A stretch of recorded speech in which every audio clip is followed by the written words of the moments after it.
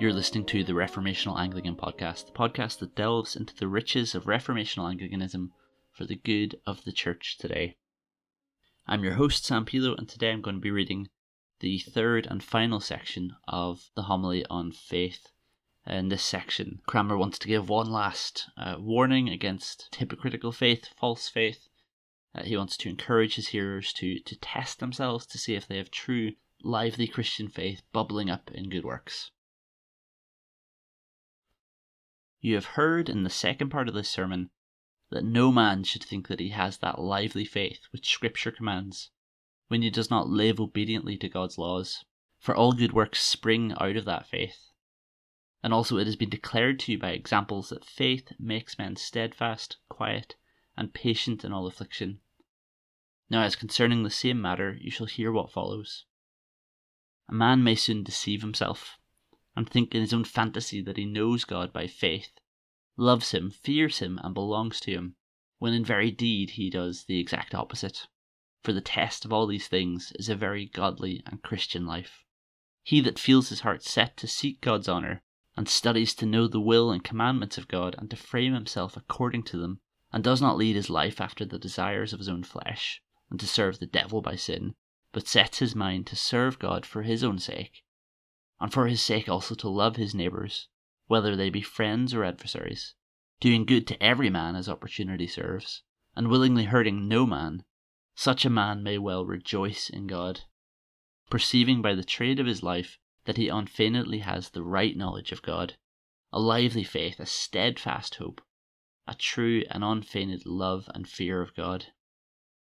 But he that casts away the yoke of God's commands from his neck, and gives himself to live without true repentance, after his own sensual mind and pleasure, not regarding to know God's word, and much less to live according to it, such a man clearly deceives himself, and he does not perceive his own heart, if he thinks that he either knows God, loves him, fears him, or trusts in him. Some perhaps fantasize in themselves that they belong to God, although they live in sin, and so they come to church and show themselves as God's dear children. But St. John says plainly, if we say that we have any company with God, yet walk in darkness, we lie. Others vainly think that they know and love God, although they do not keep his commandments. But St. John says clearly, he that says, I know God, and does not keep his commandments, he is a liar. Some falsely persuade themselves that they love God when they hate their neighbours. But St. John says manifestly, if any man says, I love God, and yet hates his brother, he is a liar. He that says that he is in the light and hates his brother, he is still in darkness.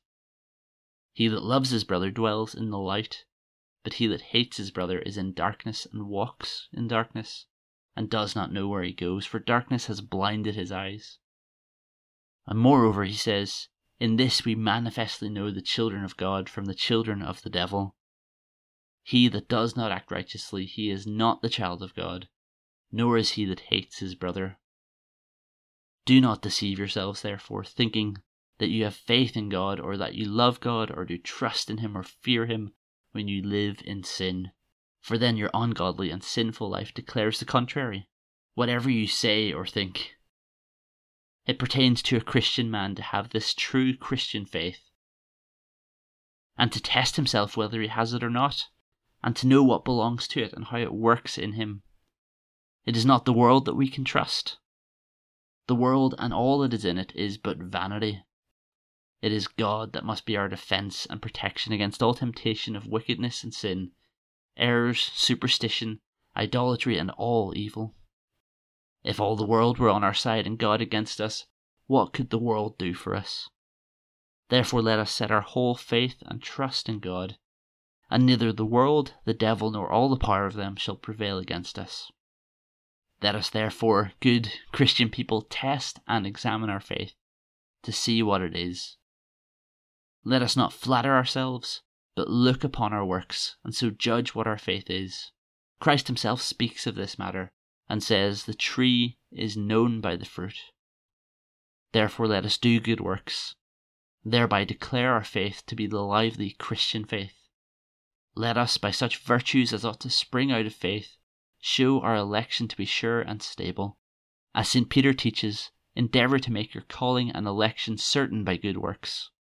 And also he says, minister or declare in your faith virtue, in virtue knowledge, in knowledge temperance, in temperance patience, in patience godliness, and in godliness brotherly charity, and in brotherly charity love. So shall we show indeed that we have the very lively Christian faith, so that we may assure our own conscience that we are in the right faith, and also by these means confirm other men. If these fruits do not follow, we are simply mocking God and deceiving ourselves and also other men. We may well bear the name of Christian men, but we lack the true faith that belongs to it, for true faith always brings forth good works. As St. James says, show me your faith by your deeds. Your deeds and works must be an open testimony of your faith. Otherwise your faith, being without good works, is but the devil's faith, the faith of the wicked, a fantasy of faith, but not a true Christian faith. And just as the devils and evil people are none the better for their counterfeit faith, but it brings them under greater damnation, so they that are Christians and have received knowledge of God and of Christ's merits, and yet if they decide to live idly without good works, thinking that a naked faith will be sufficient for them, or else setting their minds upon the vain pleasures of this world, they live in sin without repentance, not producing the fruits that belong to such a high profession. Upon such presumptuous persons and wilful sinners there must remain the great vengeance of God, and eternal punishment in hell, prepared for the unjust and wicked liars. Therefore, as you profess the name of Christ, good Christian people, let no such fantasy or imagination of faith at any time beguile you, but be sure of your faith, test it by your living, look upon the fruits that come of it, mark the increase of love and charity by it towards God and neighbour, and so shall you perceive it to be a true, lively faith. If you feel and perceive such a faith in you, rejoice in it, and be diligent to maintain it, and keep it still in you. Let it be daily increasing, and more by doing good, and so shall you be sure that you shall please God by this faith. And at length, as other faithful men have done before, so shall you, when he wills, come to him, and receive the end and final reward for your faith, as St. Peter names it, the salvation of your soul. That which God grants us, he has promised the same to his faithful. To whom be all honour and glory, world without end. Amen.